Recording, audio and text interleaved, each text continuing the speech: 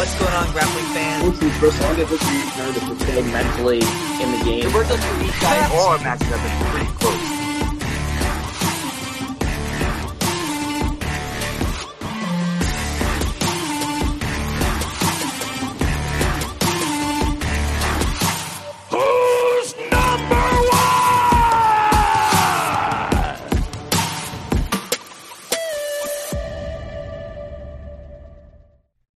Hey, what's going on, grappling fans? Welcome back to another episode of Who's Number One.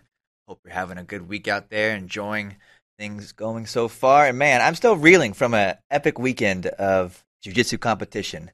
Still smiling, man. It felt so good to see some new matches, to see competition come back, and definitely made life a bit more normal. I'm talking about Fight to Win 139 and 140. What did we see last weekend, Michael? Remind me. Well, Nogi on Friday, Tama beat Krellinston, Cyborg beat Trator. Saturday was gi matches where Gabriel Almeida beat Roberto and Caixinho beat AJ pretty handily. So, yeah, that was a great weekend. We got more stuff coming. It's exciting that this stuff is back. It got back sooner than I thought it was going to be. And we got Third Coast coming, Spider coming, got a whole bunch of cool stuff. So, yeah, very excited for it. But our guest today, two guys, two legends, world champs, calling in from California. We got Xande Ribeiro. I hope I said that right this time. He always gets mad at me. Xande. There we go. There it is. There it is. Rafael Lovato Jr. How you guys doing? How's it going, Xande? Man, everything is really good here. As we all know, California is a little behind the schedule to go back into, full on, teaching and training. As far as I know, Oklahoma, it's Rafael, Lovato Jiu-Jitsu, it's open. Austin, Texas is open. But as far as training, our team is still training. Victor Hugo, Gustavo, all the boys here. We just not running classes, but the weather's good. Everything's all right. Just putting a lot of new projects in place and get ready to when all this is said and done. Lovato, you there? I think we might have lost him. He's been stone-faced up there for 30 seconds. Come on. Let's try and get Lovato back on the maybe we can call him back or something. But all right, so yeah, so what's new with you, man? We had you on what was that, like 6 weeks ago, probably? I don't know. I think it's probably like 3 weeks ago, but it feels longer. Time's a flat circle, as they say around these parts. That's what happened when we were in quarantine. We lose track of time, a couple of things, I can't really release exactly procedure yet, but I am even, a lot of people are saying it's not the best time for it, but I am opening my new school, my own school, that I'm going to be the one responsible for it. During so many years with the Six Blades team, I've been traveling the whole world and teaching and being an ambassador for Jiu-Jitsu. I think it's time to settle. And once actually everything is said and done, yeah, you guys are going to know about it. Besides that, just staying healthy. I'm actually training to be certified in Carabel, so I'm doing that as part of my conditioning training with Steve Cotter. And I'm actually looking for coming back to compete. I have a few people offering me like 8-man tournaments and a couple of super fights, but I'm really looking forward to a gi match, So I'm just tired of being home, My wrist, I would say, is not 100%, but it's doable right now to train for like a one match. And there's a couple of tournaments that they're talking about. Actually, Fight to Win is one that I'm really looking forward to be on the card. I'm about 205 pounds now, so it'll be interesting, to compete in a element that's good for me, which is submission only. I think because I'm being out of the game for about 2 years now, it's just hard for me to go into that competition mindset where advantages mean so much. There's so much holding on. So I think in a submission only format, I think I have a really good advantage over point oriented athletes. So this is a couple of things that I'll be working on, and actually getting Victor Hugo better. So he's gonna come back as a monster. That's exciting news, man. I want to get into that more later. I'm really excited to hear about you getting ready to compete again. Raphael, how about you, man? How you doing? I'm doing well. Sorry, I don't know what happened. My Wi-Fi is good. Somehow I lost you guys. I cut out for a minute. But man, I'm amazing. Things are really really well over here. Excited to be back in competition this Saturday. Life is good, man. I'm happy. How good does it feel to be back in a camp, be back training for something coming up? It has to be a huge relief, or a huge stress relief, I should say. Yeah, for sure. It's definitely nice to always have like a mission. Like that's kind of the way I've grown up. There's always something on my plate that I'm getting ready for, something pushing me in training every day. So it's definitely nice to feel that come back. But more than competition, I'm just really excited to be back in the gi. I've missed the gi so much, and the gi really brings me a lot of peace. I don't know. It's very meditative for me, and with everything that's been going on in my life and the world, I'm just really looking forward to suiting up in the gi once again and doing what I absolutely love the most. You were on the last Fight to Win card to get canceled before COVID shut everything down, weren't you? Weren't you supposed to be on fighting in Dallas a couple months ago? Yes, that's correct. And I was already there in Dallas when we got the news that it was going to get canceled. So that was really, yeah, that was a tough time. I had already had my training camp. I was going to compete at the Pan Ams the week after as well. I had been dieting, all that stuff, and was ready to go. So now it feels like, I'm like, I don't know. It's a weird vibe. Like that's how quarantine started for me. And now I'm coming out of quarantine and going back to Dallas and doing this match. So it feels like I'm like setting everything right in some weird way and getting life back. Things are back on track. Yeah, it's amazing. What do you think about the traveling to an event right now and competing with no fans? What do you think about like what it's going to be like under these circumstances going to compete? Man, I think it's going to be awesome. Of course, for the show and for the community and the culture and everything, it'd be awesome if there could be a packed house in there. But on a personal level, I'm excited to compete without anybody in there. And just, it's not about the applause. It's not about like, I don't know. It's just you're just doing what you love. That's it. And we're trying to, put some inspiration out there, some positive energy for everybody that are watching at home through their screens.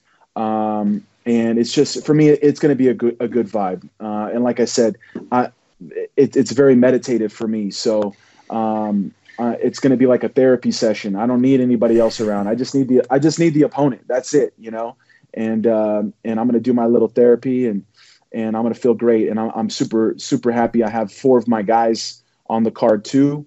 So we're all going down and, just going to feel the vibe and, enjoy the ride. Rafa, you mentioned it's been almost 3 years since you've competed in a gi. Are you looking to try and exploit some of the things you can only do while wearing a gi? Like play some spider guard, go for some collar chokes. I mean, are you trying to really, really embrace the gi in this match and do those things that you can't normally do otherwise? Yes and no. Definitely like having my hand in the collar is like that. That feels so good. Xande would say the same. I'm excited to have the extra options. I've been playing a more simple game, more simple but complex at the same time, in the sense that in MMA, like there's always danger when you're on the ground. You can always get hit with an elbow. You're always worried about the ground and pound. And during these last 3 years, when my MMA career, I was really climbing up the ranks in Bellator, and I was competing in grappling submission events. I was going in with more of an MMA mindset, like try to take down, get on top, control position, get the submission if I could, of course. But it was more as a training tool to help me be sharp for MMA. And now I'm doing jiu-jitsu for the love of jiu-jitsu. In fact, there's actually a big part of me that doesn't even really feel motivated to do a submission grappling match, like a no-gi match right now. I'm so excited to be back in the gi. I love it so much. And I definitely feel like I've made a lot of improvements as a jiu-jitsu artist, during this time that I haven't been able to show since I haven't been competing in the gi. And so, you're going to see the typical Lovato style, like simple pressure when I'm on top and, submission hunting from everywhere. And like I said, I'm excited to have the extra options now of all the chokes, and just really being able to use these big hands to make grips and pull and tug and squeeze and violent hug and strangle and all the things I do. So that's it, man. I'm just going to be going hard for the sub and want to put a show on for the fans that are watching.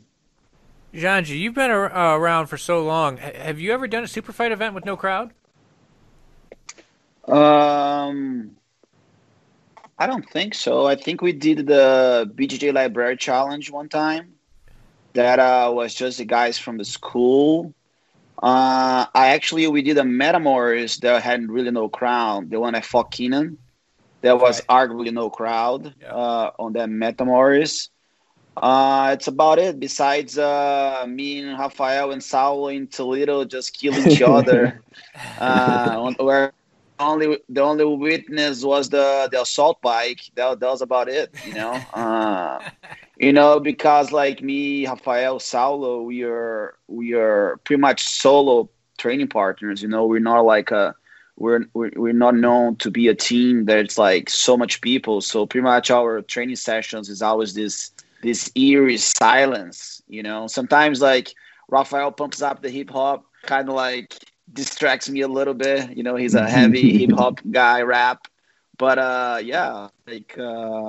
like Rafael said, it's for the love of being there. I think it's a type of situation that it actually brings the best out of you because there's no distractions, and sometimes you breathing hard. So I think it turns more into almost like a soul fight. You know what I mean? Like because you're breathing. You probably can, like, you're there, right, Mike? You can hear everything. You guys are there. You can hear the like if they talk, yeah. If they, if they breathe hard. So it's pretty interesting, And like I said earlier, I watched the event this weekend, this past weekend, and I'm really looking forward to watching Rafael go there again and choke some people, use this big hands and put his massive beard on Maidana's face. Just looking forward to all that action, in this eerie experience where one man comes in and two men comes in and one man comes out. It's interesting. I'm really stoked to be able to experience it as well. What do you think, Xande, about jiu-jitsu coming back, live events coming back? Did they come back sooner than you thought, and how do you feel about it? Like I said, I have my opinion towards what's happening. Of course, the precautions, they have to be there. I'm just happy that we got stuff going on, Jiu-jitsu is not a sport, maybe like those big sports that all these big companies, they get, money, they have their own money. But for many of those guys, they're suffering because they need to make money. They need to fight to some sort of, please their sponsors and things like that. I'm very lucky, and probably Rafael is very lucky. My sponsor, even in my injury, they never, left my side. They never reduced my pay. They never said, "Hey, you can't pay you." My association, they're still behind us. Most of our students. So, like in the case of me, Rafael, for example, we do have some other form of income to kind of sustain that situation. But some guys, they don't. They kind of like, even I know by fact there's some sponsors, they only pay people if they perform. So I just think it's good. Of course, taking the right precautions to keep people, make sure they're not sick or they don't spread the virus and things like that. It's so important. Of course, I think we need to give credit to Flow Grappling. That's for sure behind Fight to Win and give them opportunity to pay the athletes and because since there's no gates. I think the stream of income gets very limited there, and I think Flow also supporting the cause. Because you guys could just say, hey, it's a liability, we're not going to do it, but it's important. I think Seth, he's a warrior. If he has a mistake, he has for the better. He gets more, and then if he doesn't get more, he at least gets some done. So I'm really happy to see people in action. Like I said earlier, he contacted me. I'm really excited to get something going on. I'm tired of being hurt and home.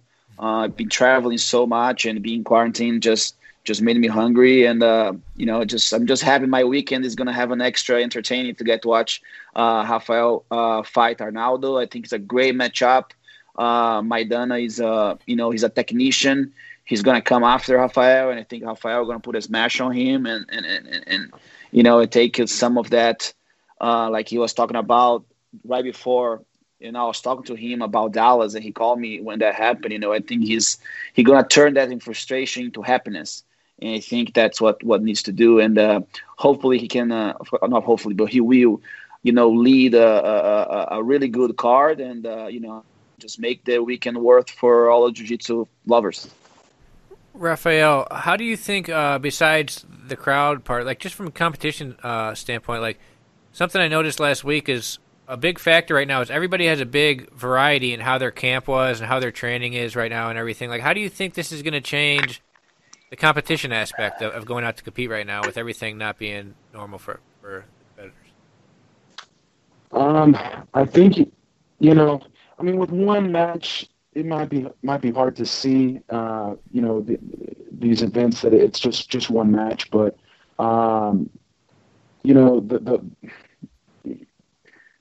you might be able to see how well someone's been able to keep up their lifestyle, staying in shape, their cardio. If things get really tough, like if it's a really tight match back and forth, who's stayed more disciplined in the last couple months, I think could be evident. Cardio could be a little more of a factor. But jiu-jitsu wise, at the highest level, we all know what we want to do. You know what I mean? Like we know where to position ourselves. Maybe the timing is a little off. Of course, for most of my big jiu-jitsu matches, I always have some little contact with Xande or Victor Hugo or somebody. You know what I mean? There's usually at least a week or a few days that I get together with one of my best training partners to sharpen things up a bit. But, I have my boys here at home, and I've just been very specific with my training, like, having them put me in the positions that I'm working, things that I'm, strategy-wise, I'm prepared to do. Otherwise, I think, the cardio aspect and the diet and all that kind of stuff is something that may become more of a factor because a lot of people might have gotten a little off track. Yeah. With how they take care of themselves. Something that I noticed last week is some guys end up cutting a whole bunch of weight because, everybody thinks they're a 185 guy or whatever, and I've been on the scale for a little while. Seth hits them up. Can you make 185? And they, oh yeah, I can make 185. But it ends up being a little bit harder than they thought, and then you see that in the cardio for sure. But yeah. What do you guys think about that matchup? Maidana is a Nogi world champ, American national champion. I think he even has he's beat some good guys. He's silver medal. I mean, he's not super well known, but I was looking at, he's beat Hulk. He's beat Hulk, Gaudio, Josh Hanger. He's beat some really good guys. What do you think about that matchup, Rafael? Oh, I like it. He's a more of a submission hunter, in my opinion. He is attacking a lot, especially from his guard. Some dangerous submissions. He's really flexible. That's how he was able to catch some of those guys you mentioned, by being able to pull his leg over, to put them in like an arm bar, omoplata type position. And so, I think he's dangerous. He's definitely competing a lot. He's sharp. And he has big wins, and even the matches that he loses, like I was watching his match with Keenan and Marigali, and like for the first little while, like it's very even, very back and forth, and then maybe they start to get the edge on him a little bit. I think it's going to be a great test for me because, like I said, he is sharp. He's fighting a lot of the best guys these days that I haven't competed against. I haven't even competed in the gi in 3 years, and in the last 5 years, I've only competed twice in the gi. So, I think this is a great step for me to test myself and sharpen back up. And if all goes well, I get my hands raised, I can start looking to keep climbing the ranks and test myself against even more of the current guys. Xande, what do you see as maybe Maidana's greatest weapon against Lovato? What does Lovato need to be careful of? I'm looking at his submissions list here, and he's a wide variety of things. He's got a great arm bar. He's really, really a solid knee bar as well. Is there anything, Xande, that stands out to you that you would tell Rafael to avoid or to be aware of? I've fought Maidana actually twice. I fought him at the Worlds that I won in 2015, and I fought him at the finals of the Grand Slam. He has a couple attacks, like I said, leg locks. He does have a little foot lock from 50-50 and things like this. But I think the main thing is his surprise. He can be very loose. Kind of like deceiving type of thing. Like I can see maybe Rafael put him in a smashing position and he maybe inverting and try to work something from there. I don't really see for training for Rafael. I don't really see a straightforward attack from him. I can see Rafael going to more of a basic approach and smashing and getting the position and dominating and then getting a submission. And of course, I know Rafael can catch him from anywhere, but I can see that's going to be kind of like the parallel that I make. Maidana only going to be catching him in some sort of transition, or maybe if Rafael gets sloppy. But like I said, I don't see him, working towards like a dominant position and catching from there. I don't see that happening. You know what I mean? But if he has a chance, has to be something along like,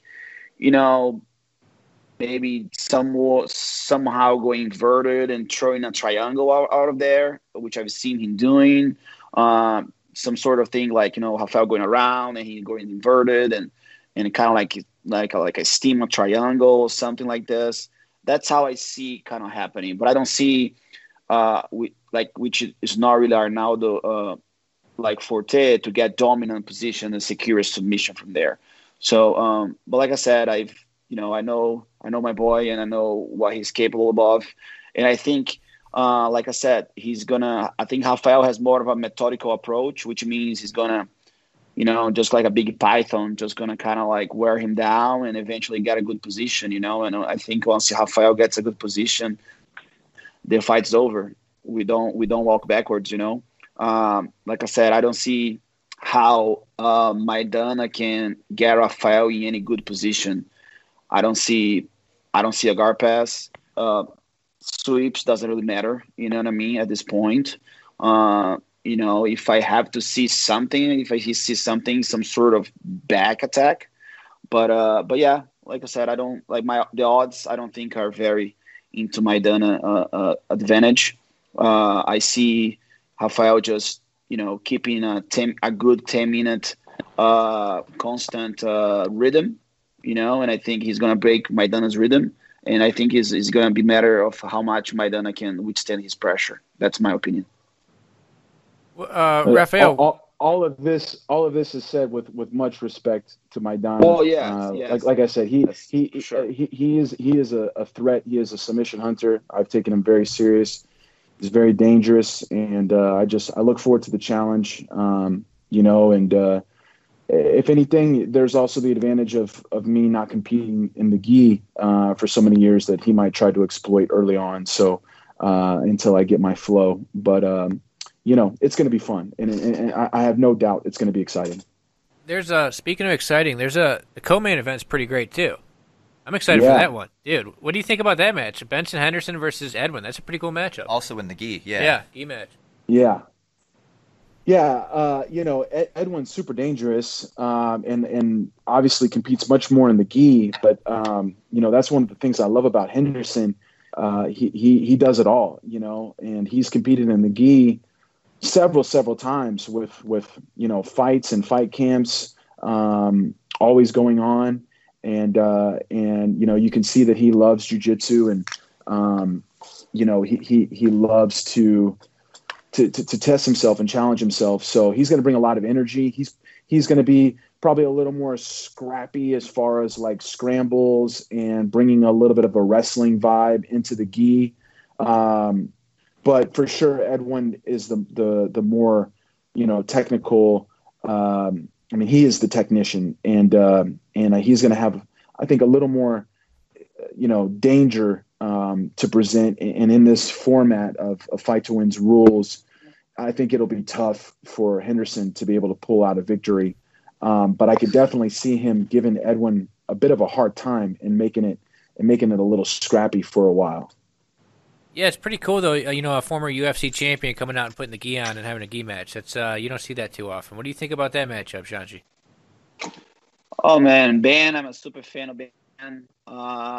He can play everything, but for sure the edge is in Edwin. He has so many on his arsenal, and definitely we all know how Ben Henderson is like. His arms and his legs are really, really hard to submit. So I think it's going to be a good test on how Edwin going to find a way to find his triangle arsenal. Definitely way more experience, way more. There are way more tools in his box for gi. But I can see Edwin just playing an open game, and I think Ben's conditioning going to have to play a real big factor for him to try to stay away from the problems. But like I said, it's just I think again stylistically, I think I can see Ben Henderson just going for transition submissions. I can see him, getting on the legs or things like this. But definitely, it's just like Edwin is a professional gi athlete, versus Ben Henderson, which he does for the love. That's why you gotta respect the guy. I just love him. He's so humble.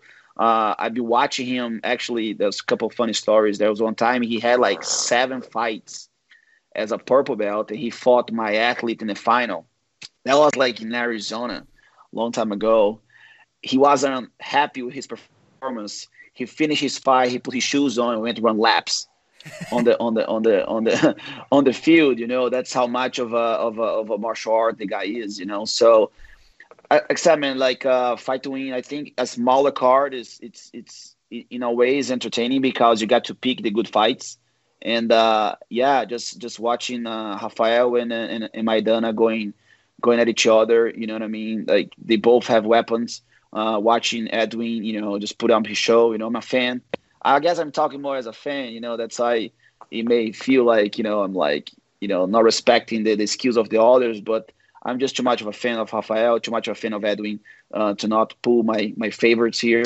But I think Jiu-Jitsu gonna win, man. I think we all share the same energy to just be happy that this is happening, and have a legend on MMA and a champion such as Ben Henderson, of course, Rafael, that he is the Bellator champion.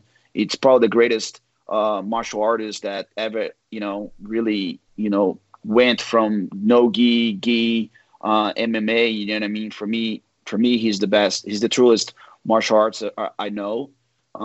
He's the champion of everything. So he's the everything champion. He's a Grand Slam champion. He's a national Brazilian champion. He's a world champion, world Ogi champion, Bellator champion.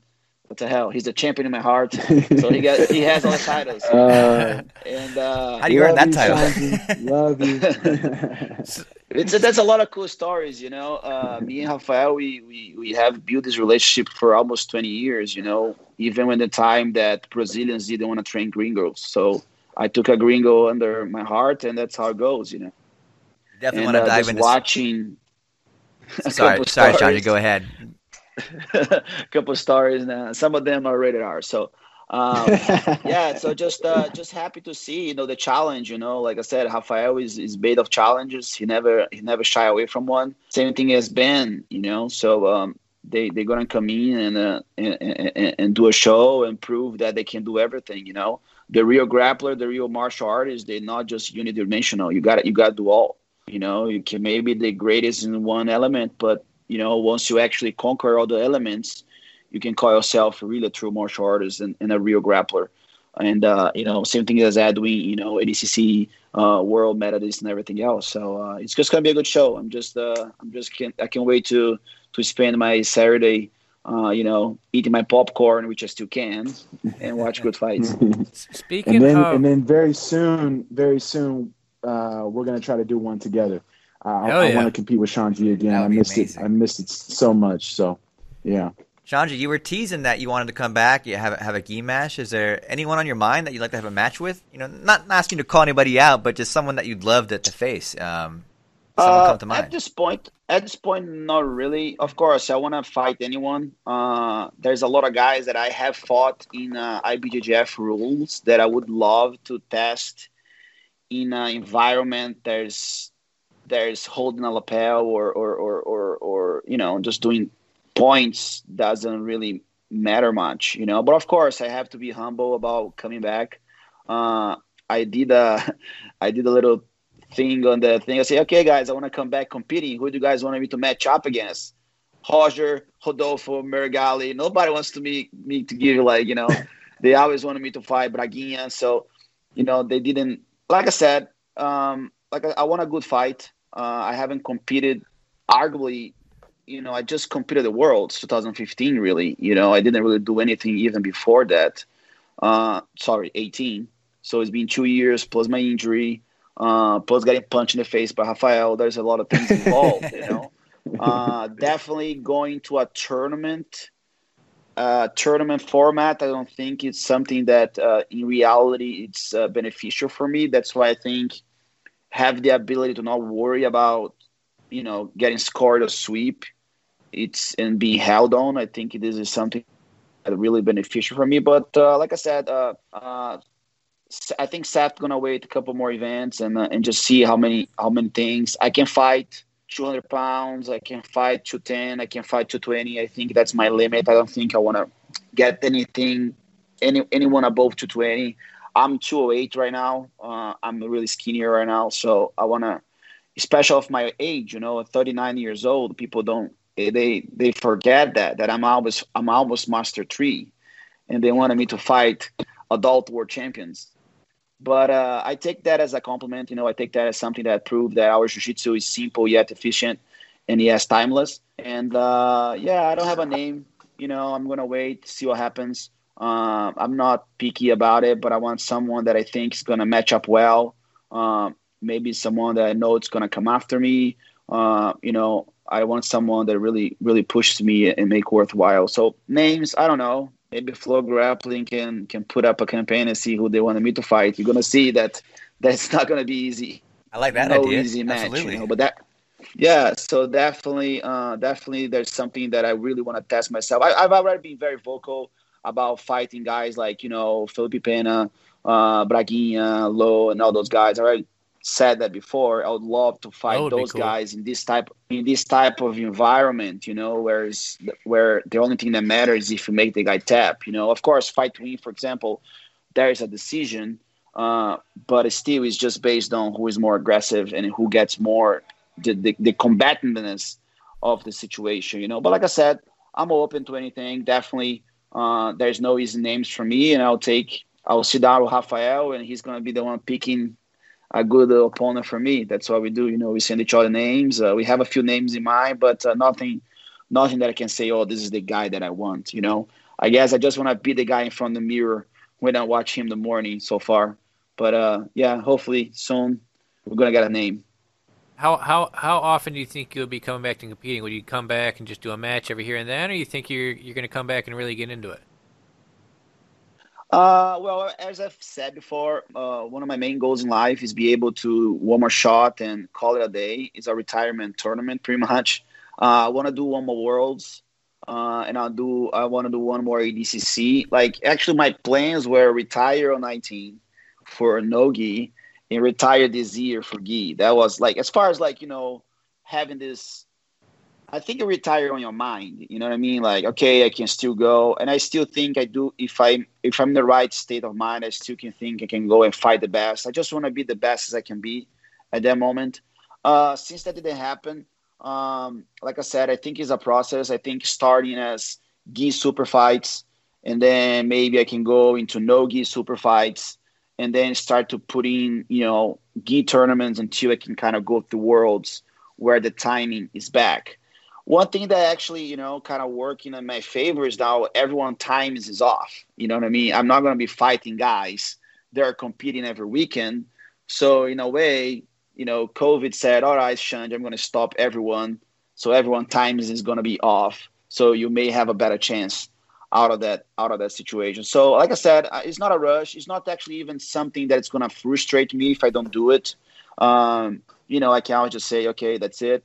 I do want to walk away in a competition, not just send a letter and say I'm not doing this anymore. Which would be fun because 2001 was my first Worlds as black belt, and it could be at 2021 my last Worlds, so 20 years competing in the highest level of World Championship. That could be a cool thing. My first ADCC was 2003, and maybe the last one was 2021, almost 20 years of it. So I think it will work well. We'll work fine, and whatever happens, happens. But for now, I don't think I ever going to retire from competing. There's Masters Worlds. You're going to watch me fight in Master 11. You know what I mean? It's not even a question. Megaton style. Yeah. Yeah. Raphael, now that things are starting back up, you're getting back into jiu-jitsu competitions. How often do you think we're going to see you? Hopefully fairly regularly. I mean, this is it. As I said, I'm so inspired, especially for the gi right now. If I was able to get a gi match every month, I'd probably do it. So we'll see how things go. Of course, I'm getting ready to open up my academy full on June 1st, and so I want to make sure everything's going well and not put too much on my plate at once. But I'm getting ready to turn 37, and I want to make the most out of these next few years. I still have a little bit left in the tank, and I think I can make some waves still in jiu-jitsu and grappling. Definitely want to go strong into ADCC next year. And I'm also, I'm not giving up on my dream of coming back to fight MMA again as well. Hopefully that will work out and I can get approved and do at least one more of those to say goodbye on my own terms. But yeah, like I said, I want to make the most out of these next few years, basically do it all. But right now, nothing excites me more than the thought of competing in the gi pretty regularly. So if I can do a gi match every month, I'm in for it. Are you gonna be with Xande at Master 11, Master Worlds one day? You guys gonna be there closing out the open class or something? Oh yeah, 100%. I said that in our last who's number one a few weeks ago. I'll be competing for the rest of my life, 100%. So these next few years will be my last run of like that elite level competition, and then I'm just gonna hop in every master division. Yeah. At all the tournaments. I want to go back to Brazil, do the Brasileiro as a master. Nice. Europeans, the fun stuff. Travel and just still be there with my boys and enjoy and just do what I love for as long as possible. Raphael, before we wind the clock back and start trading some old training stories and get into the history of it all, is there anyone at the top of your list that you want to compete against? You said you have a few years left in the tank. A lot of guys are winding down their careers from your generation. Is there anybody that you want to get a crack at in the gi or no gi before you decide to go on that kind of retirement tour and do the Masters thing? In the gi, there's a lot because I haven't really been in that game, since my last Worlds was 2014. So there's a lot of big challenges there for sure. In the grappling world, I still had a lot of super fights, and I competed in ADCC in 2017. So, I've managed to cross paths with most of the best guys, at least in Nogi, but there's still a couple. So, definitely, I'm just looking for the challenge and great opportunities, to be a part of great events. But yeah, I mean, all the top guys, they're all possible. They're all on my radar. Anyone from 195 to 220. They're all on my radar. And right now I'm just taking it one step at a time. Nogi, I feel like I'm there, but I'm just not as motivated for that as much. I just had a match with Cyborg back in January. I had like tons of top Nogi guys. Last year was Yuri and Boogie, and then before that was Spriggs and Hinger, and a lot of guys that are current Nogi world champions or ADCC medalists. I've been steady competing against them for a long time, at least in Nogi. So right now, I'm just really looking forward to the challenge of the gi again, feeling my game, the evolution that it's gone through, and really like just representing the timeless jiu-jitsu that I believe in so much, and putting on a show. That's the biggest thing for me right now as I'm coming out of quarantine, like a therapeutic thing for me. And when things start to come back to normal, then I'll be looking at opening into more of the no-gi and kind of blending and mixing things up a little more. So you guys really pride yourselves on being complete martial artists. You guys have competed and been successful in so many different rule sets, gi, no gi, and in different types of rule sets. I want to ask you guys what you like about the submission-only rules. Xande, you sound like you're really fond of coming back to compete submission-only. What do you like about a submission-only rule set? Well, it's because someone has to die. You know what I mean? Like, I think the competition, the way the point system in a combat art, it's okay. Like, sometimes they're being actually very even like vocal and very against it, but you know what I mean? It kind of goes away to what it's supposed to be, because I'm supposed to try to finish my opponent versus try just to win, and I think that's what happened. I can't really, like I said, I've been a little more of an asshole sometimes talking about how people don't go for submissions, but that's pretty much how I train. Like I don't see a sweep, I don't see a point, I see a dominance. You know what I mean? Like my training for Rafael, we don't count whoever sweeps who, we count whoever. I guess it only matters once someone gets a dominant position, really. And I think that's why the submission only rule set, it's about dominance, not just about who flips who.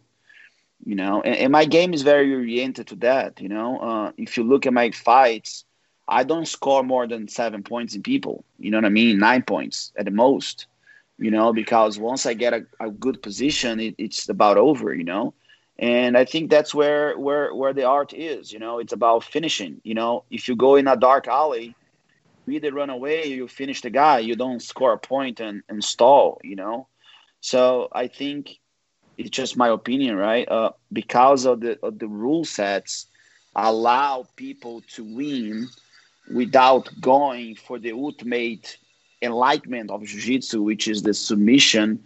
And that's why it took away a little bit of that. You know what I mean? That's why I think submission only is at least right now is where I think that's where the finesse is. So you can be a great guy that takes people down, but if you can't finish people, you're not really doing jiu-jitsu. It's my opinion. You got to be able to finish. You got to be able to finish the job. And that's why going to a submission oriented rule set is good for me, because I am submission oriented, and now forces my opponent to try to dominate me versus try to score on me. So for him to finish me, he has to attack me in a real way, not just try to get points. So that's why I think for me in this transition to go back into point system competition is good, because I think favors my style, and until I can readapt and be able to be competitive in that environment where I think I can win, I think it needs a process. And that's why I think submission is what it is. If I train with Rafael and we don't tap each other, nothing happened really. You know what I mean? And that's what it is. Like, it's very random. We train and we just flip each other. We're satisfied with this. If he sweeps me, his big face is in my face. You know what I mean? And I'm getting screwed. You know what I mean? If I sweep him, I'm right on him. You know what I mean? We don't care about coronavirus. We right in each other's face at all the time. I see, like, when people train, they get a sweep, and I can see the mindset. Oh, I score a point. Now they're moving away from what they need to do. You know what I mean? And that's I think that's where it goes. And I think me, Rafael, and Saulo, we try to take each other's soul for our whole lives. And I think that's where submission only is just taking people's souls away. Strong imagery there, Xande. Yeah. Rafael, taking each other's souls. Rafael, what do you like about submission only? It's straight to the point. It's simple. There's only one thing that should be on your mind.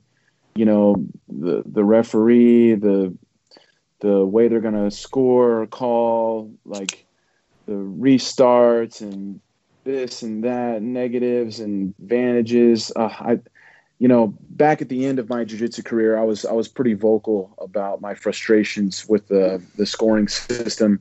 I even had a podcast for a little while called Save Jiu-Jitsu. And, I got a little, like I said, I was a little vocal. I was frustrated, and I got a little emotional about it here and there. And then I said, you know what, I'm just going to MMA. Like, I'd rather just fight for real. Your destiny is much more in your own hands. In MMA, they lock the cage doors, and that's it. It's do or die. And that's what I love about, one of the things that I love about MMA is that element to it. It's more raw, it's more pure. And I think that's what submission only does. It makes it more pure. Of course, with Fight to Win, they do make a decision, and every now and then you might not agree with the decision that they make. There is still a little bit of an element of opinion involved in there, but for the most part, it's pretty cut and dry, and it's keeping the real spirit of jiu-jitsu alive. Especially the way that Xande and I like to play. Going back to what he's talking about with our training sessions, I mean, I would say unless we're like in a specific camp, back in the day when we were competing in the Worlds, and it's the month before and we're in camp training for the Worlds, of course, those moments we have a clock. But I will say, man, probably 85% of our training in nearly these last 20 years, there's never been a clock. And we've had rounds incredible, literally, like you guys would pay big money to watch these rounds. I wish I had them on film. We would go for nearly an hour. It was not uncommon for us to go and train 45 minutes, close to an hour straight, just trying to tap each other. That's all that mattered to us, and that's where the learning starts, is like once one of us gets put in a bad position, you can't hide your weaknesses anymore. And so we've always trained that way. And that's the real spirit of it. And it doesn't count until there's a sub, or we just both look at each other and we're like, okay, all right, that's good. I had enough. And we literally, sometimes we won't even say anything. We're just like, oh, okay, give each other a hug. And it's like, okay, that's it. We got to stop. Otherwise we're going to just die. But that's what I grew up in. That's how it's been my whole life. When I first started training jiu-jitsu, I didn't even know that there was a sport of jiu-jitsu. It was just about combat and self-defense. And, I'm happy to see the amount the sport has grown, and all the opportunity that's provided for the athletes. But that's another reason, another motivating factor for me to be competing in the gi is just to try to express and show this style of jiu-jitsu, that's very direct. And, there's never a thought in my mind of ever holding anybody, or waiting for a clock to run out. Nothing like that. A lot of the best performances I've had, you see me, getting subs in the final minute, 30 seconds. It's just go until, like Xande said, like you try to take their soul, their spirit. When you get that sub, it's like you've absorbed it's almost like Highlander, like you cut their head off and now all their energy is now yours. You know what I mean? And until that happens, I don't think you really ever won. It's like you should just keep going. Yeah. Anyways, that's why I love sub only. It's simple, it's direct, and you can just focus on that, on the pure element of jiu-jitsu and not points, time, advantages. Did I make the wrong grip by accident and get a negative and now, or whatever, like all that stuff is like, it's too much. Yeah, for sure. So yeah, I mean, I want to hear about your guys' training now. It sounds like you guys got some great training stories, I'd imagine. First, I'll have you both describe the other one, what it's like to train with them. So Xande, what's it like to roll with Lovato?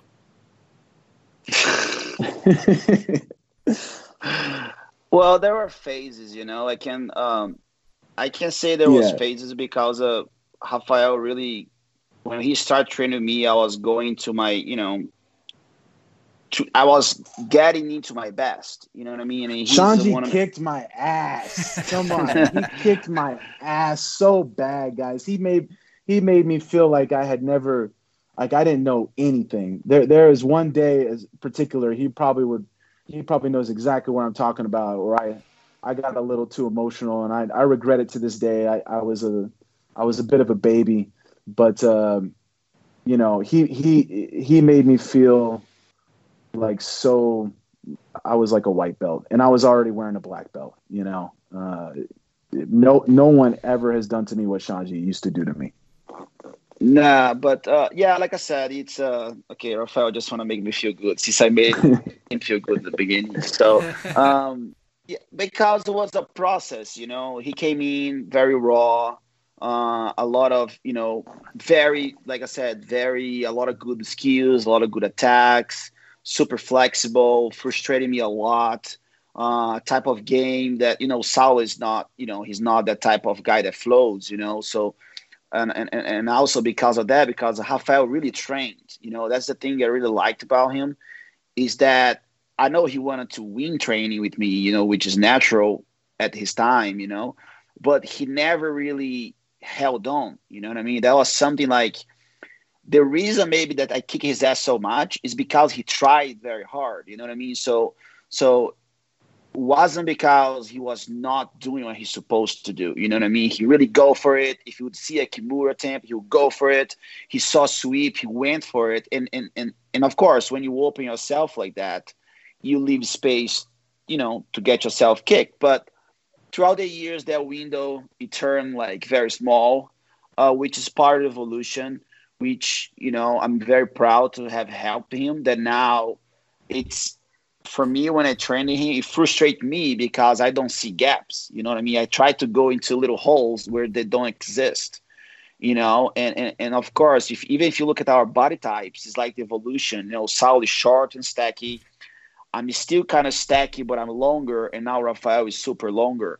And then if you look at his pressure passing system and all that stuff, it's everything that he collected. He put his own little touch in it and make even better, So now we have all those aspects of it. But of course, like I said, in the beginning it was brutal, and then now it's brutal for me. And now he taught Victor Hugo, and now it's getting even more brutal for me. And it's fun for me because, in a way, psychologically speaking, I remember when I started to train with Saulo, it was the same thing. He wasn't his best, and I was a purple belt. I remember when I was able to defend myself and survive, for me, that was a win. That means, okay, he's not doing anything to me until, which I think was Rafael process too, until, okay, now I'm not only defending, but now I'm getting something going on. Now I'm almost getting something going on until the fact that I'm actually getting something on, you know what I mean? And sustaining that situation. And even yesterday, you know what I mean? I trained with Victor Hugo. I was like, "What the fuck is happening here?" You know what I mean? Like, I was just happy that I survived certain situations. You know what I mean? I was able to actually do some birimbolos and do some fancy looking movements. And yeah, and I think that's where it goes. And I think Rafael has such a big respect for me. There is training sessions that I feel that he could give it back everything I did to me, but he's kind enough not to. I think the respect, of course, if he sees something, he will catch me.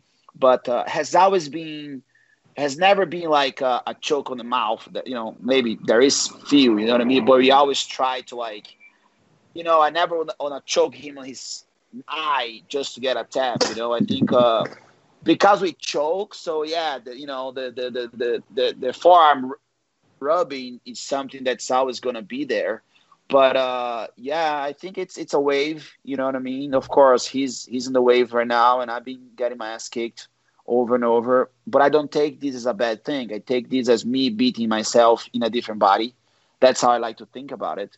And also, which is funny, that my whole, which is not funny, is destiny. Which that's why I say he's a champion in my heart, because I only really started winning in black belt when we started trade together. So pretty much 2001, 2002, and 3, I didn't really win much as far as anything. I had like a Pan American Championships and things like that. But in 2004, that's when Rafael moved to Brazil and we trained together. And that 2004, one of my best years. He was such a key element for my training to beat Jefferson. Like I said, he had all the game that really bugged me, that really made me, gave me a hard time. So pretty much my whole career as a black belt, we have always been together. We have always been help each other. We have always been there for each other, changing seats. You know what I mean? Sometimes I'll piss him off. Sometimes he'll piss me off. Actually, I would be more pissing off, picking on him and things like that. But it all comes to the point when you need that. You know what I mean? Such as, for example, he had to fight his Bellator fight. I think he had to suck all of that from somewhere. You know what I mean? And I think all this process, it comes to a point that you're gonna use somehow. And definitely the wave now that he's capable of smashing me more and catching me and Victor Hugo. And I think I'm gonna turn that into a fuel, not just as I'm sucking. You know what I mean? I cannot think that I'm sucking. I'm think that I did a great job by helping those guys to be better. You know what I mean? So, and that's how I see. You know what I mean? I don't see training. We kick each other's ass, and we go until we look at each other and we laugh, and that's about it. That's how it usually goes. But yeah, it's fun because it's someone that's not gonna hurt you, even though we hurt each other a few times. Which happened because we only train with each other. So that's just how it goes. But yeah, it's brutal. Getting punched in the face by him, it's not fun. It was even weird. It was even weird. First time we were like sparring, we're like, are we really like punching each other right now? So it's like I said, it's a process. It's ups and downs. But what's important is the love that we train each other. It's actually the real training. You know what I mean? I don't try to baby him. He doesn't try to baby me. He doesn't try to win a training session. We try to literally get better at each other with the utmost respect. And I think that's the truth. That's why, you know what I mean? No matter what happens, we always going to be there to one another because there's no ego here. You know what I mean? He has his path. I have my path. Mingle them. You know what I mean? he cooks for me one day, and I cook for him another day, and that's how life goes. All right, so pass it over to you, Raphael. Now, wait, is Raphael frozen up again? He, All right, we lost Raphael again. All right, well, lost Rafael. I guess I can talk shit about him now. yeah, Let's get the real stuff going we'll here, have, Xande. we'll have him Get the call real in. stuff going. We'll have him call in a minute. So Xande, while we're waiting on him, let's hear about Solo. What's it like rolling with Solo? Here we got. Oh, he's back. We got Raphael back. All right, Raphael, you didn't miss anything. I'm sorry, guys. I don't know what happened. Don't worry. Tried to come right back. We've apologize. we've dealt with so many nightmares doing this that this is nothing. This is easy. Yeah, this is we've just straight up lost people in the middle of the show. But so what's it like? What's your experience been like throughout your career rolling with Xande? Then you guys have spent so much time training together. So let me just say, Xande was talking for a second about how early on how he used to get beat up by Solo. I think I'm probably one of the only people out there that consistently, for several years, got beat up by both of them, and had to experience that, especially back in the days in Toledo, Ohio, when it was literally just the three of us. Whew, those were some tough days for me. But man, as far as Xande goes, I mean, for me, he has, like right up there with Hajer. Of course, they're to me they're two of the same, the same coin. The most technically efficient, like I don't want to say, it's hard not to say perfect. Like it's like the way it's supposed to be done. That's how Xande does it. In fact, I mean, he can make it look too easy. Like, and I think that for a little while it had a negative impact on his performance, because he could literally I'll go out there and I'll beat this guy with 50%. He didn't have to show 100%. He could literally get into a final and say, okay, now I'm going to go 100%. He doesn't really make mistakes. There's not, there's no, it's hard to complete a move. Maybe you kind of get past his guard, you make him turtle, but you didn't get the pass. You try to take his back. Good luck. The best back defense ever, 100%. And then next thing you know, you try to take his back and you landed on bottom out of it. Now you're on bottom. And as soon as he gets to one good spot on you, it's over. You're done, it never ceases to amaze me. It never ceases to amaze me how he can sit back, not make any grips, and just frame and just use his elbows and be comfortable in every situation. And then all of a sudden, okay, I make my grip, and now boom, cross choke from the bottom of open guard or half guard or something, and you're just like, what? Like, you just made me tap from that, and it's like whenever he decides he wants to get it, he can get it, Close guard, don't get me started. You don't want to be there.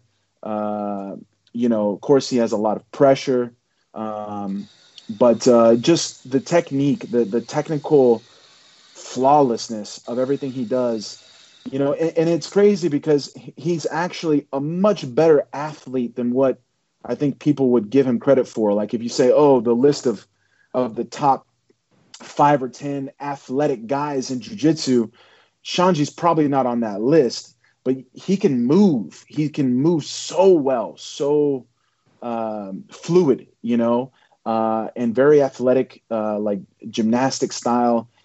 He's a great swimmer. He knows how to breathe. Like he's much stronger than what you may think. And so I don't know. He's just like, he's got it all, man.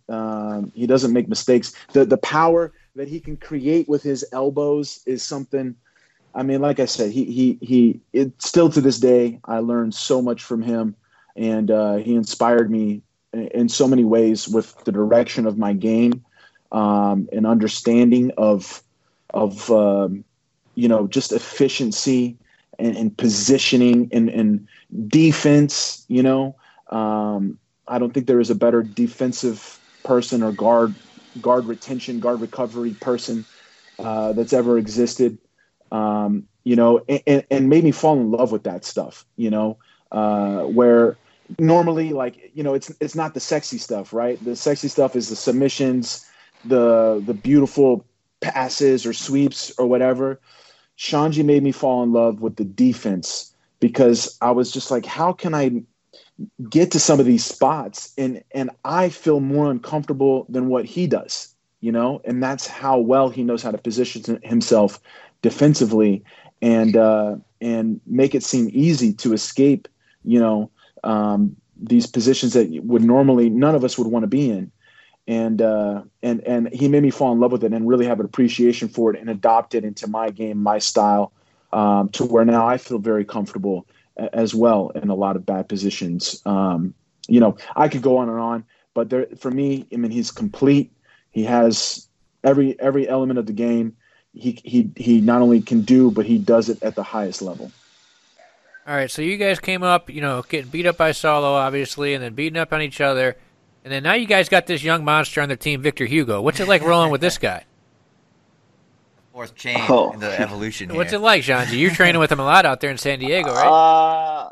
Well, it kind of like, I think with Victor, what is he doing right now? I think his biggest challenge is going to be understand how big he is. His presence. It's something that actually I'm going to take away from Rafael, which he put it very well. You know what I mean? He needs to understand his presence. That's when, because he's such a humble kid, you know what I mean? He's such a great character, super well educated, you know what I mean? But sometimes in jiu-jitsu, you need to kind of lose that a little bit and know how big you are. It's become more terrible because he even though he's big, and sometimes I would get more concerned when he fight little guys because he would move so much, and because he's so big, like the kids could move around him, and that would kind of like an issue on him. But now I'm teaching him how to kind of like being very systematic about it. You know what I mean? Like how to like use his weight more, how he puts his presence more, how he uses his ribs more, how to really connect his body a little better, you know what I mean? And really, it's pretty much I'm just tightening up his game. You know what I mean? He's very loose. He likes to pass a lot of flowy, and I'm teaching him and I'm forcing him into slow that down a little and being a little more like, okay, take your time. You don't have to move so much. Even yesterday was amazing. We were training, and then he got me in a position. I was like, okay, I kind of like hesitated for a second to see. Dude, he was right on. Like, you know what I mean? He capitalized it. He went for the smash. I defended. He crossed the knee, and I took a time. He came straight to the mount, so he's getting the vibe, to like, I guess I got to mention even Roger, you know what I mean? Just putting the weight out there and be able to understand how that goes, He's way more in tune with his physique. He's a little more, he understands more how his body moves and how he can fill up spaces being so big. Okay, I guess that's what we're working on. And like I said, man, like I'm happy if I get smashed. I'll be very delighted once he's, like I said, yesterday was very interesting. We haven't trained for a little bit of time because he was in La Quinta. I was doing some other stuff, and it was very terrifying. You know what I mean? I was like, yeah, terrifying but good. Because I was like, that's what I'm talking about. And he keeps doing this. And now he came back from Oklahoma, and he does this pass that Lovato does on me, which I'm not going to say which one it is, that I hate when he does on me. You know what I mean? It's like it's funny because you can have like 15,000 positions on your arsenal, but you're going to have that one that's going to fit into somebody. You know what I mean? And Rafael has this little combination he does that he times my movement very well, and it's usually that one that he catches me. And the other day, I think yesterday was even a little different because he went for the Lovato one, and I defended it. When I saw the only thing that was moving was my eyes, you know what I mean? I was like, God damn it. But I loved it, you know what I mean? Like I said, I have no ego. I see it as something that is going to pay forward, you know what I mean, a year. Like I said, if I'm going to fight worlds, and I have to be smashed by the arguably the future number one in the world, I'll be happy for that. You know what I mean? I don't see as me getting worse. I just see as that I have one more time have helped someone to achieve their goals, and I take that as example because it's just training. You know what I mean? It doesn't matter. I can be smashed by Rafael and Victor Hugo my whole training camp because I know I'm going to go up the worlds. I'm going to win anyway. So it doesn't matter, you know. So it's become terrifying. I'm lighter. I'm like what? Victor's like 250 now, and I'm 205. So it's 40 pounds more. So like I said, he's a gentle giant, and it's become scary. And I think once he gets yeah, it is scary. You know what I mean? Especially when his pimples start to bleed, is even uglier. You know what I mean? Yeah. But it is what it is, you know. Like I said, I'm happy about it. I'm happy to be smashed. You know what I mean? I was waiting for those moments, you know, because for many years in my career, I'm usually like, you know, the top dog in the mat. But it just feels good that I have some guys that are gonna kick my ass, you know, with so much respect and make me feel alive. You know what I mean? It's good to feel that fear. You know what I mean? Like Rafael was mentioning about my game, you know, that I might be very comfortable around anyone else, but with those guys, I'm not comfortable at all. So because you know they got that from me, they can beat that, and we evolve. And for sure, in a training camp, if I'm able to stop them, I can stop anyone else. So I'm just happy, and I can't wait to see Victor Hugo just smash people. Yeah, before things shut down, he was on a roll. He beat, obviously, Tap Cyborg at Nogi Worlds, and he beat Marigali at who's number one. So those are two huge matches. Rafael, you had him out at your academy for a little while a couple months ago, right? Yeah, he's visited me, let's see, twice or two or three times now. I helped him prepare for ADCC last year. And every time he comes, he's here for at least a week. Well, usually it's more like 10 days, maybe even a little more. And, you know, for him, I'm just trying to just guide him a little bit, show him the routine. You know, I think I have one of the best keys for my career is my routine and the way I structure my day and my process, everything that I do, you know, to train and be at my best. And are you guys there? Can you hear me? Yeah, we got you. We got you. Okay. Sorry. You froze, but we hear you, so keep going. Fine, yeah. Okay. Keep going. Okay. Come back. So yeah, I just try to show him the routine and just give him some guidance. You know, for me, he's kind of like phase four. You know, there's Salo influencing Shanji, and then both of them influencing me, and then I had Popolo as my student, who also spent a lot of time with Shanji and Salo, and Popolo is also very big, you know, bigger than all of us. And now we have Victor, you know, who's even more big.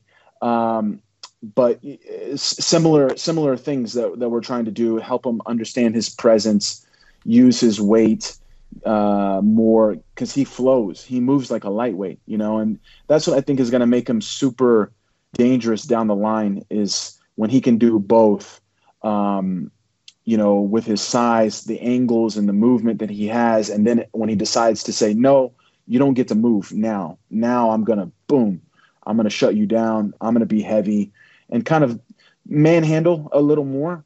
You know, when we work on his wrestling and his conditioning and everything, man, he's going to be dangerous. The thing that was already standing out to me is because we spent a good amount of time together. I was in San Diego in California in January and helped him with some things.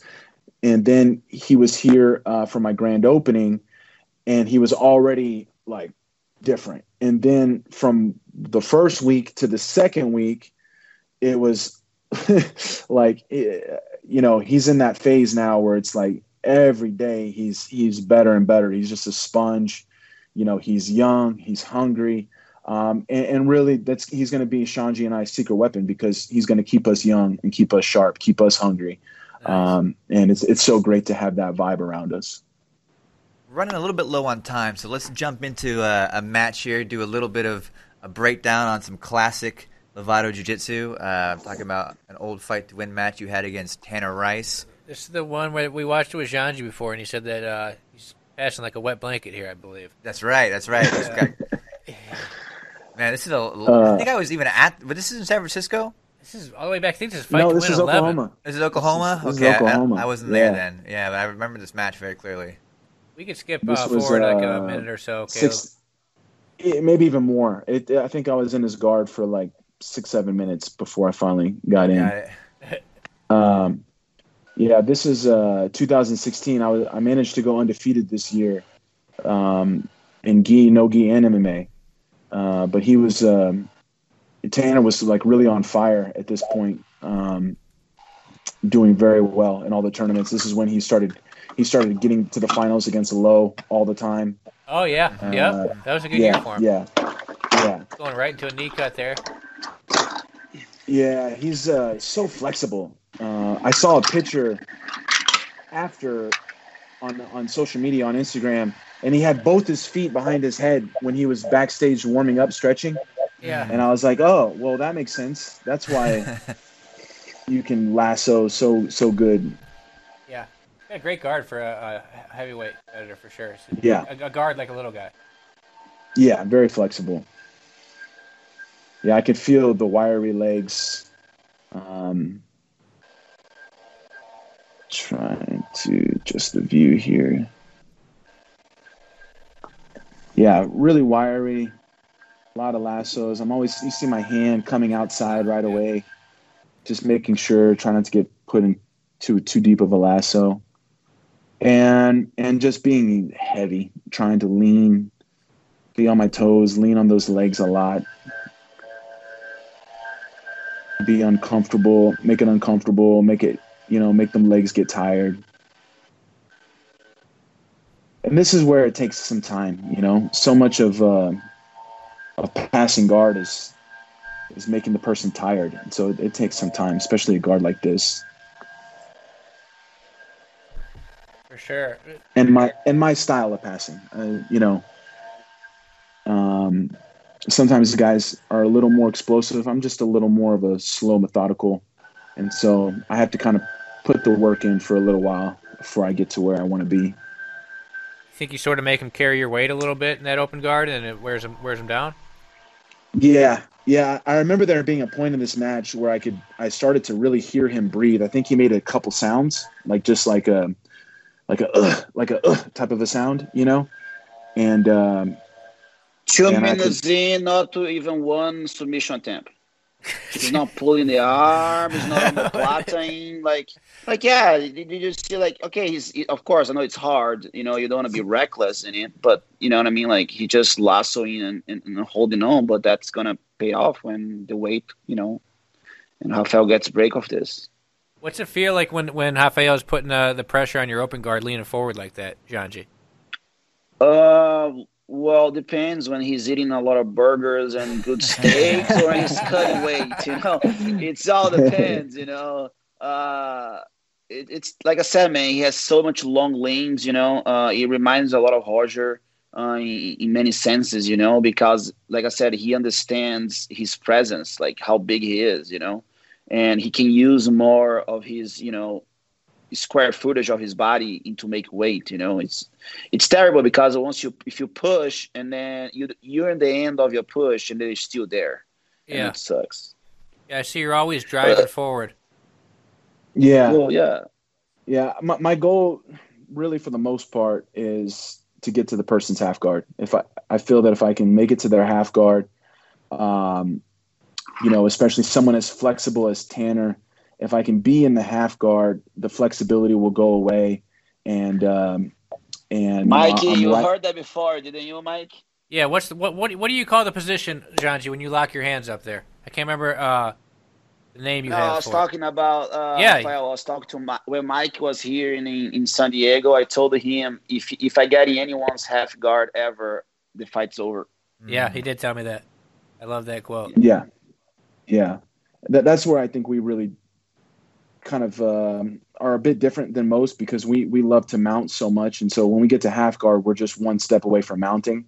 And And a lot of people, they're just not used to being mounted. They're not used to being flattened and feel, that pressure. And so their defenses, their frames, their abilities to create space in those situations is not really there. But I was really getting close to some of my spots there. Tanner was recovering really well. He was off balancing me and getting his legs back in and throwing that lasso back in. You're relentless. You're probably wearing him out, right?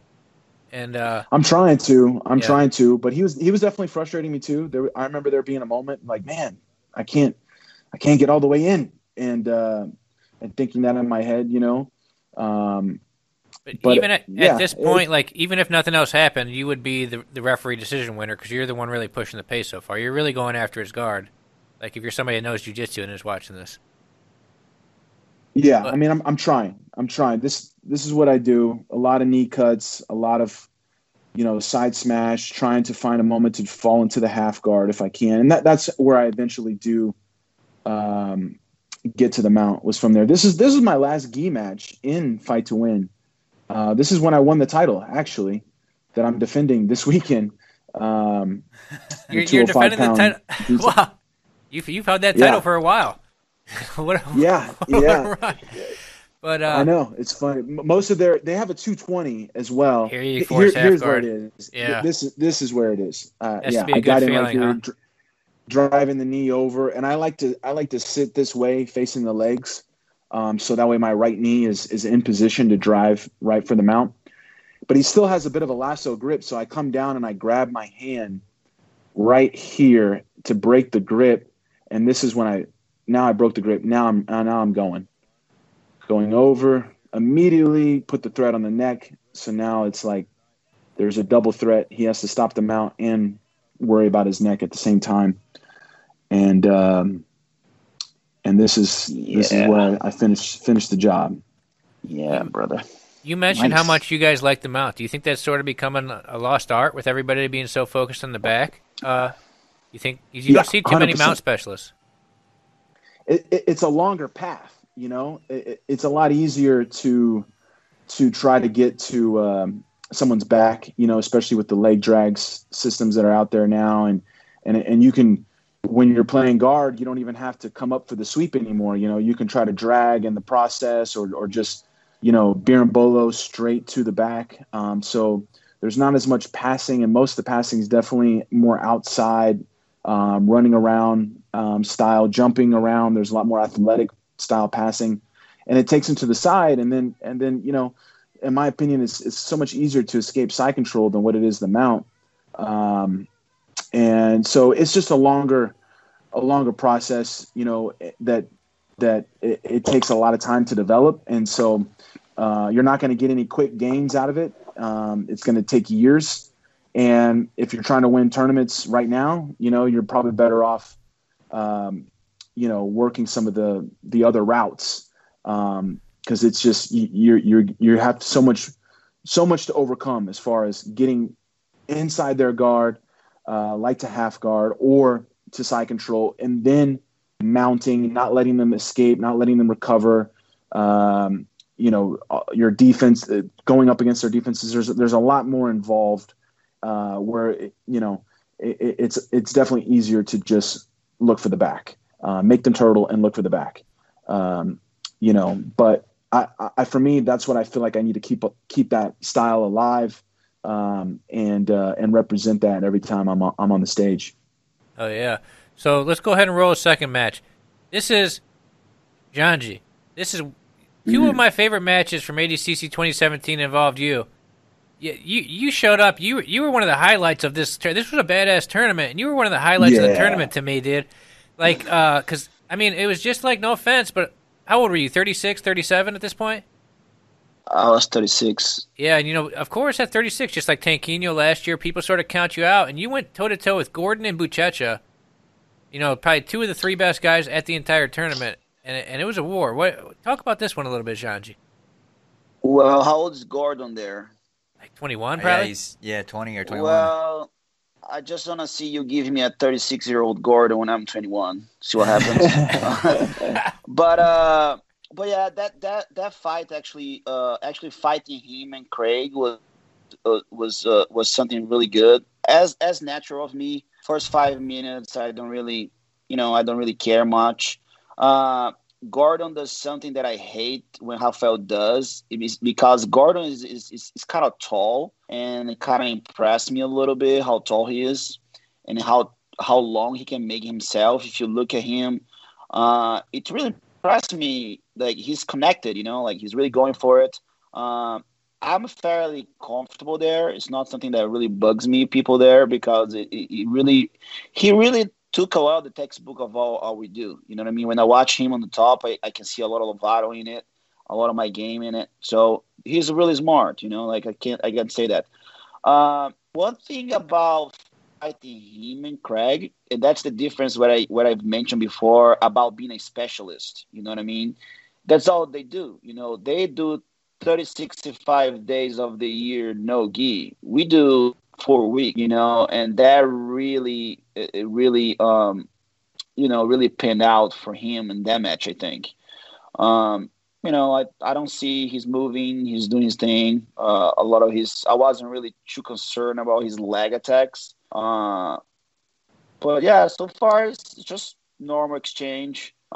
He's moving, which was good for me because I want to wear him out anyway. I'm just confident that he was gonna not do anything on me. And see, he's insisting on that. Wrist control, kind of awkward position.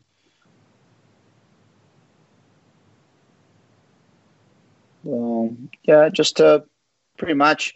My biggest mistake here, I think, is not really sitting up so much. I'm too passive into that. Controlling his heel. You know what I mean? This is something that I kind of changed a little bit from that tournament. It's being able to work more my butterfly game. Boom, didn't really got what I wanted from there. And I think one of the biggest mistakes on that match was I wasn't aware of the 5 minute call. So he was, I think, the biggest. I should have gone for that one right there. Yeah. I was hesitating a little bit. Yeah, but like I said, I can't. Like I said, Gordon he's smart. He plays smart, and I see a lot of similarities in our games. You know what I mean, as far as top position and bottom position. Yeah, that shin over the thigh, kind of staple passing game that he was using. That's a lot of what I like to do as well. Yeah, he calls it a float pass, but it's really similar to what I think you referred to as headquarters position. Is that right? Kind of what he's doing there. Yeah. It is a variation of headquarters that I like to use, especially when it's no gi and you don't have grips, because then you can inhibit their movement by stapling them, and you can reach their head and reach their wrist like what he was doing, and you can find a lot of submissions off of it. Yeah, so Shanji's really comfortable under there, because that's been our training for the last 10 plus years. Yeah, that's where my mistake was. There's like here. 30 seconds to the end. That's my mistake. I come up 30 seconds to the end, to the point. See, now that's when I looked at the clock, I'm like, what did I just fucking do? You know what I mean? Like, I was supposed to be on the bottom to play that strategy. Got me a little, took me like a minute to not get frustrated, But like I said, his timing, even him and Craig, I gotta give them that, just the timing. His butterfly game was a little better than I expected.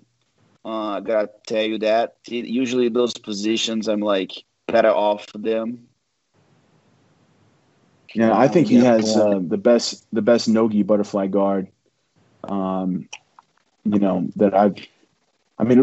of course Marcelo is up there, but Gordon his no-gi butterfly is one of the best for sure. I really love watching that game.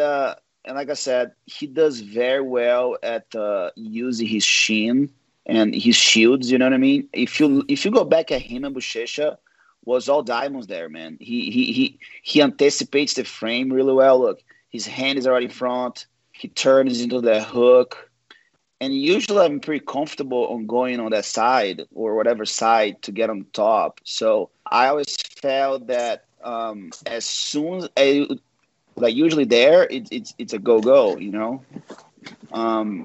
I think I'm like hesitating, you know, Yeah. because if you look at a bunch of my fights, once I get to that to butterfly position, I'm able to get people in and boom, see I'm changing sides, smashing, boom. It's a lot of timing, you know. His timing is just it's just way better than mine. And even with the Craig Jones, you know, after that, when I lost to him and I fought Craig, I just felt my timing. It's off. And since that tournament, I have to make sure I put at least 1 or 2 no-gi sessions a week. You know, all my 52 ADCC fights, I pretty much just take the gi off 4 weeks prior. You know what I mean? I do zero like formal no-gi training a week, you know, if you put it that way, you know, and you got to give to the guy, you know what I mean? The guy has shown that he's definitely one of the best at no-gi, if not. And my whole problem here is my whole timing, you know, every time I put my hand on him, he had something for me, you know, and really frustrated me.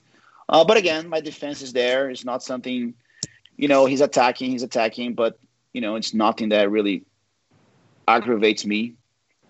Yeah. And like I said, it's just managing the distance. Even Danaher, like he posted something this week about it. So you've won 99 kilograms a couple times. This year you came back at 88 kilograms. When you come back in 2021, you think you're going to go 88 or 99? Oh yeah, 88 for sure. Yeah. Like I'm I said, the 99 now. Yeah, like you know, me and Rafael been struggling for so many years. You know, just watching him lose weight for those things was terrible, especially the way they do nowadays. I think it's very unfair. They're waiting on Sunday. I can't understand Yeah.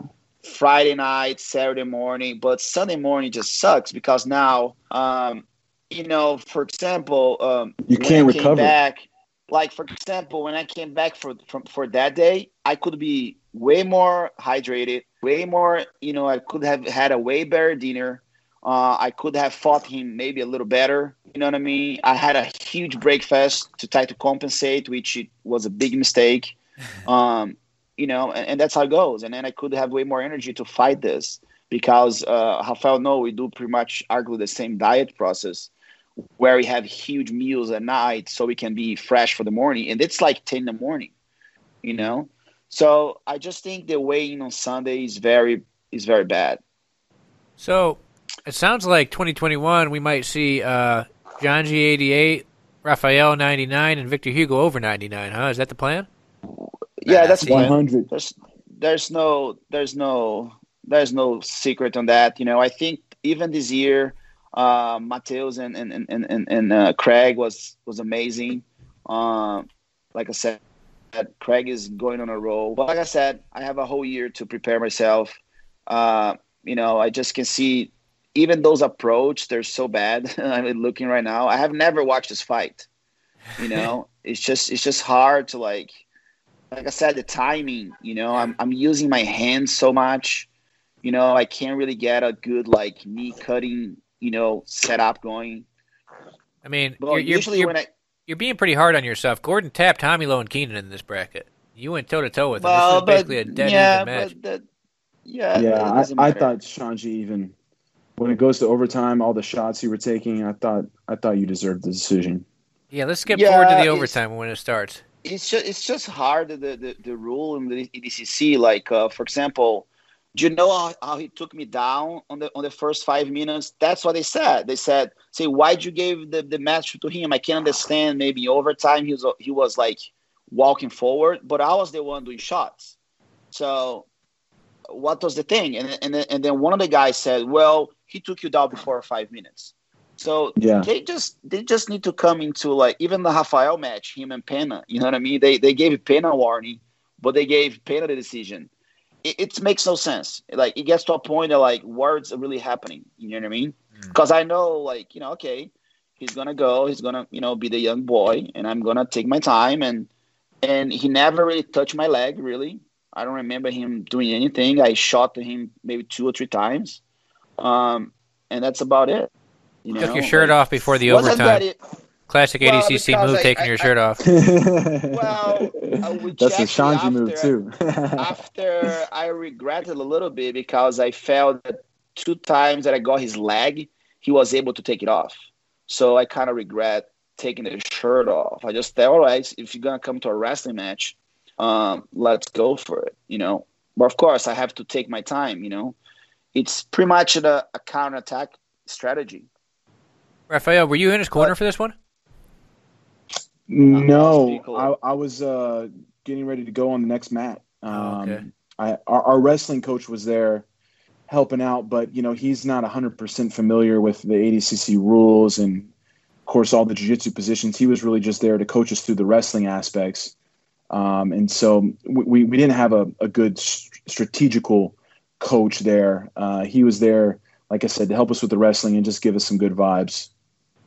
So, Rafael, it sounds like you thought that Xande deserved the decision after this overtime. Is that what you think, looking back on it? Yeah, 100%. Of course, their judging criteria is so confusing. I don't know. It's not always consistent, and every now and then they talk about how they're ruling the whole match and what happens in the first 5, and it's like, well, if it goes to overtime, I think that's everyone agreeing that there was no winner in the beginning and it was dead even, and the real winner is going to be decided from the overtime. And picking anything that happened in the first 5 minutes, I think, is really unfair, because in the first 5 minutes, you're promoting us to be reckless and not care by not counting points, and having us just look for submissions. And so it's a little confusing at times, but I thought when overtime was over, I thought Xande had won this match and deserved it from the overtime. Yeah, you got on the leg right there. There you go. See, you got in. Yeah. Hey guys, I'm gonna have to cut out. I have a we're just class about done. We We can actually just go ahead and cut this because we already watched basically all of this. We're already over our time anyways too. We can go ahead and cut the video before they kick us out of the studio. Rafael's got to go teach his class. Yeah. Guys, thank you so much for calling in. Rafael, I'll see you in Dallas this weekend. Yes. Xande, always a fun time talking to you, man. Appreciate you guys' time as always. Man, thank you guys. It's always appreciate, of course, sharing the floor grappling with the Rafael is always a great thing, and hopefully you guys can be commentating my fight and fight to win soon. I hope so, man. I really do. All right, guys. Looking forward to that. Seeing both you guys on the same card sounds fun. Talk to you guys later. Take care. Talk to you guys soon. Much love, Xande. I'll see you guys this weekend. Mike, love you guys. Take care. Good luck. Ciao. All right, Xande, we're off the air. Thank you so much, man. Appreciate that, bro. Oh, he's got no audio.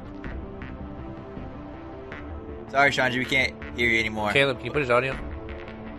There we go. We got you now. We got you now. Yeah, tell everybody in San Diego I said, hey, man, I'll see you later, okay? All right, man. All right. Is that where you coming? Uh-oh. Okay, there it is. See you, brother.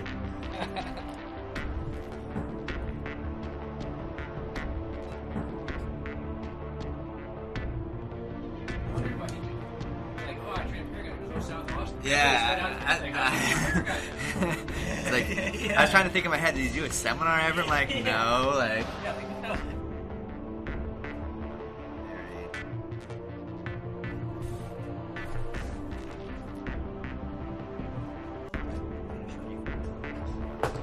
Dropping in there, like, getting private would be sick, but kind of weird vibe.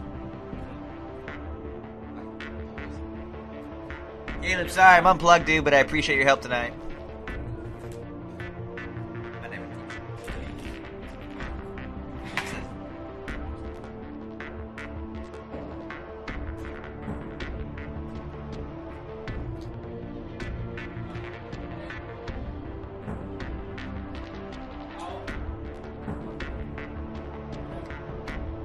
Yeah.